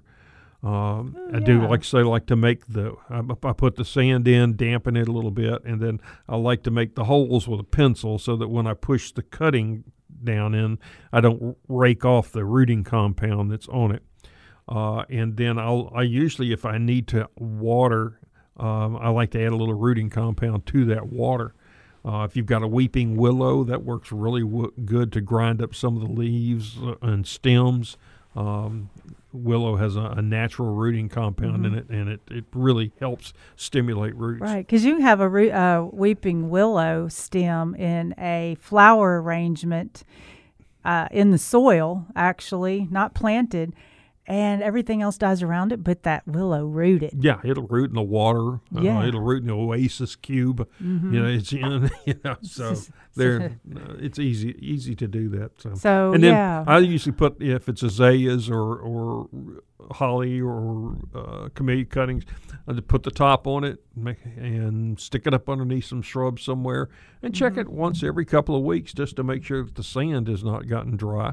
But it should stay humid inside there. And in about 6 weeks, you'll have cuttings that you can move out and pot into quart pots or something like that. Right, yeah. I was talking about a terrarium may be good, and then the cloche.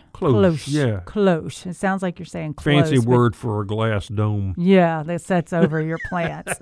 I think they were originally used in the garden. You know how we use the milk jugs cut at the bottom and then put them over your plant for protection? Well, the cloche was used for that too. But now you see them sold all over the place, and they're just beautiful, and they're great for indoors. And this is the only way that I think I might deal with growing a maidenhair fern is in a cloche.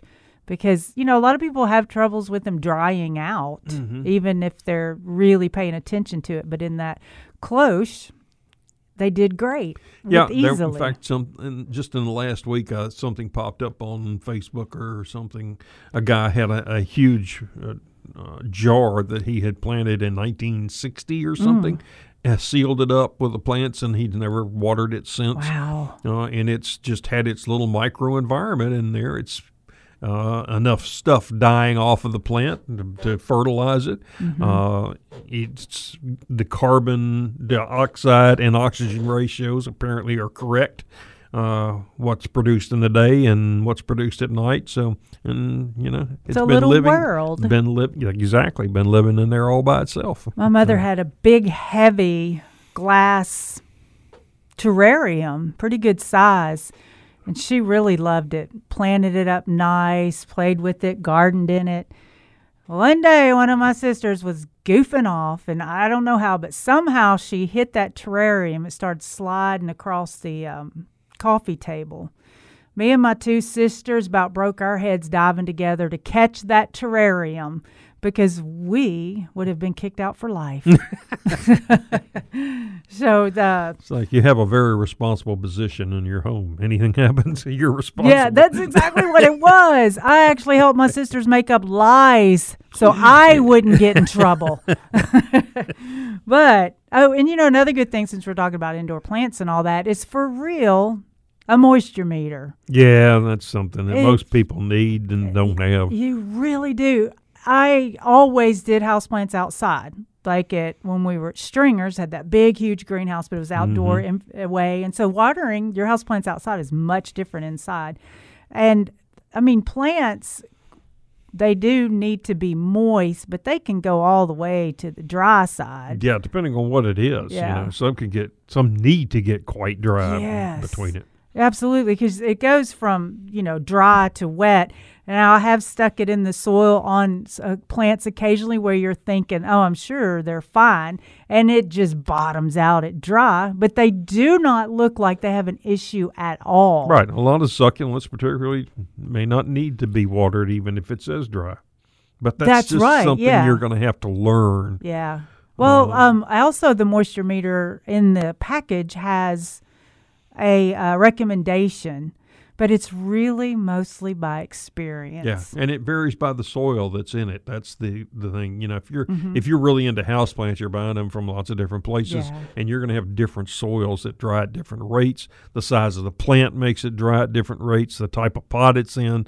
So you know, it's not a easy with 1 meter to tell for sure what you're going to need to do. You're going to have, this is where gardening comes in. You got to know a little bit about your plants, and you'll get to where you can tell by the feel as much as anything that this plant needs to be watered.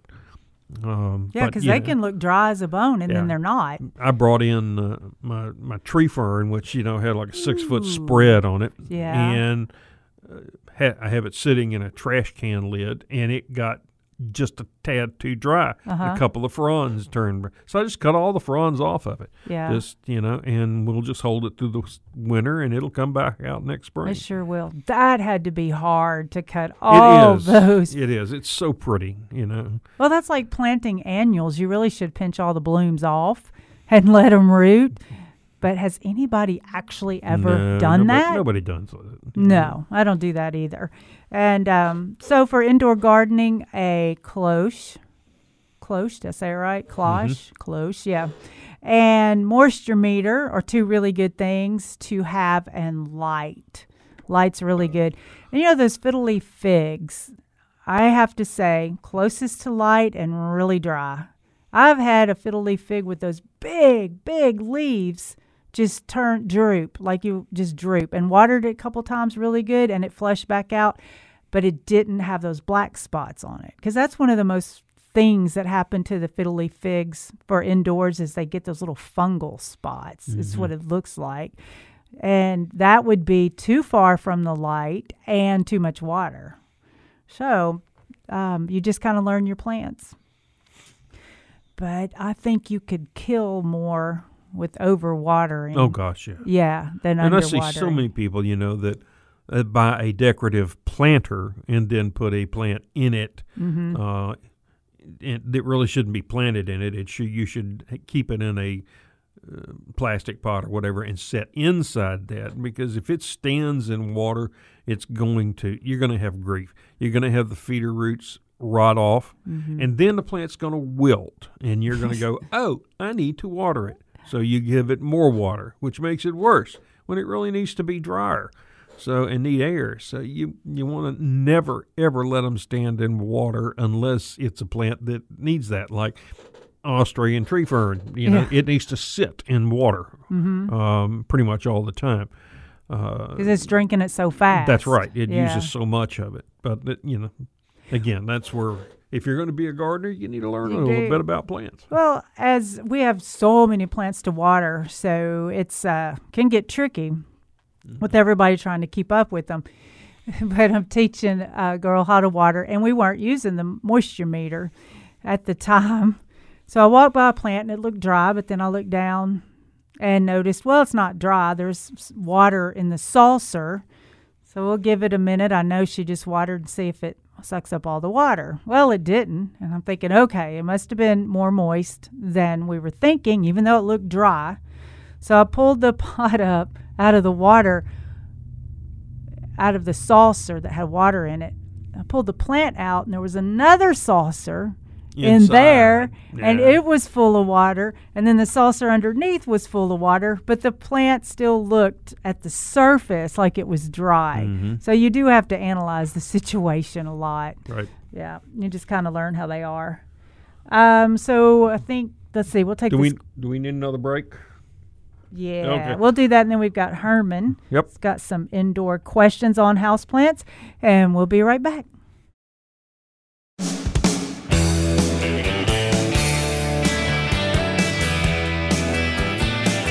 Good morning. Welcome back to Mid-South Gardening. Okay, let's see. Herman called. Oh, no, Herman's here. Good morning, Herman. You're in the Mid-South Garden. Good morning. So what do you have going on?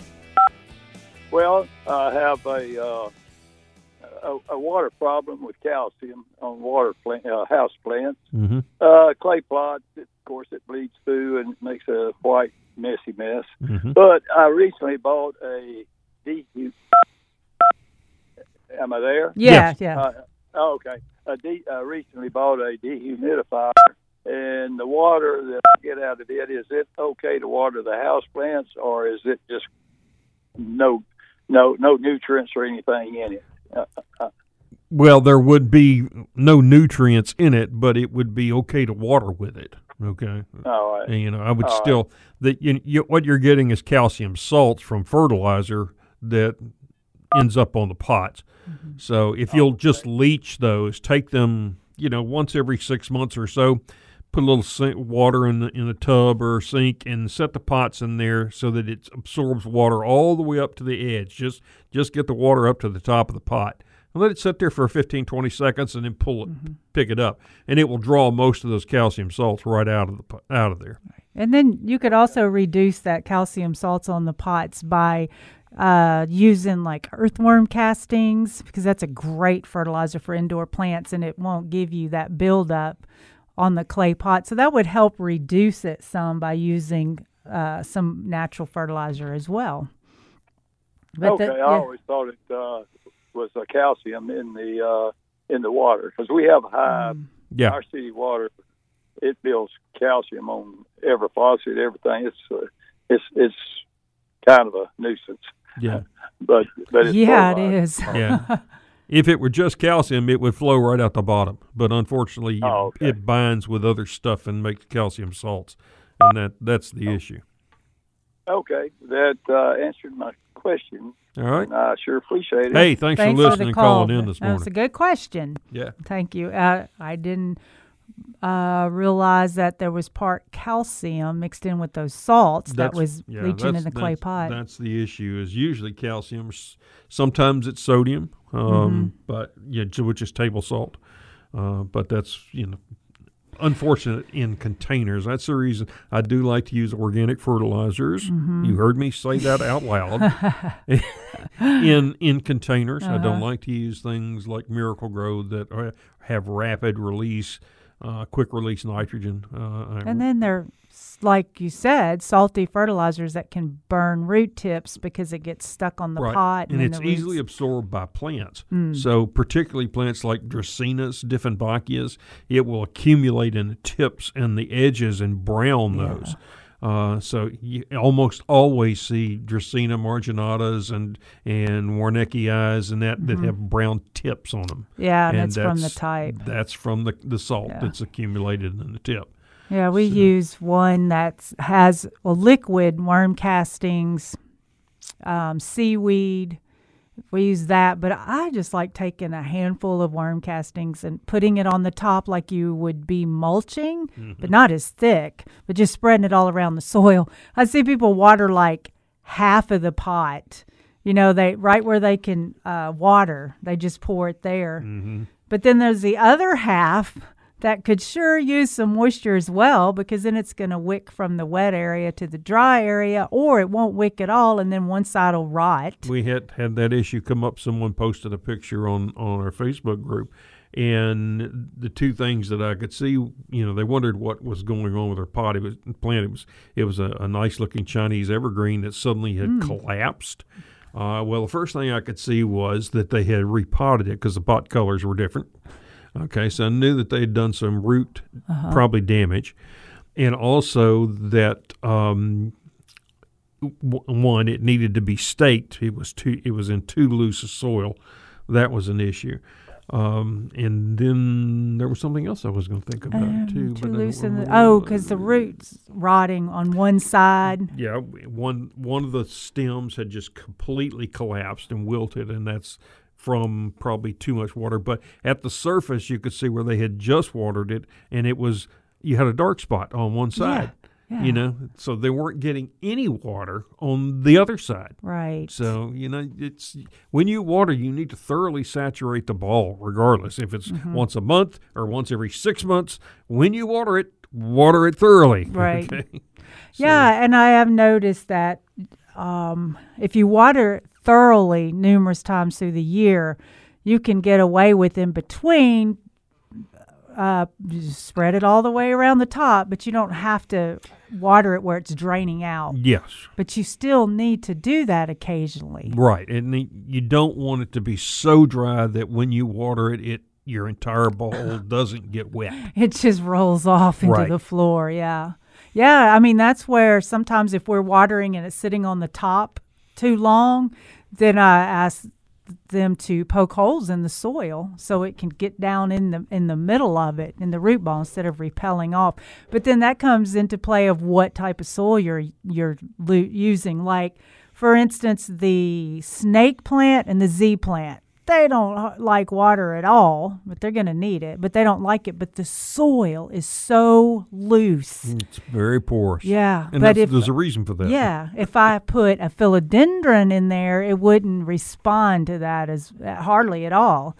But the other one that doesn't need a lot of water, just as loose as can be. I don't even see how the plant stands up, but it works. Mm-hmm. So soil has a lot to do with it. We can get some plants from this vendor and then get some plants from another vendor, and they can be the same, the 6-inch pot, the same plant, look the same, but they use a different soil. The vendors use different soil, so they get different watering techniques, but they're same plant, it looks like, and same pot.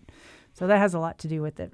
What are you going to do in your yard, Jim? You take it away. Well, today, you know, I suspect after the rain, it's a better time to rake because you'll end up stirring up less spores and dust.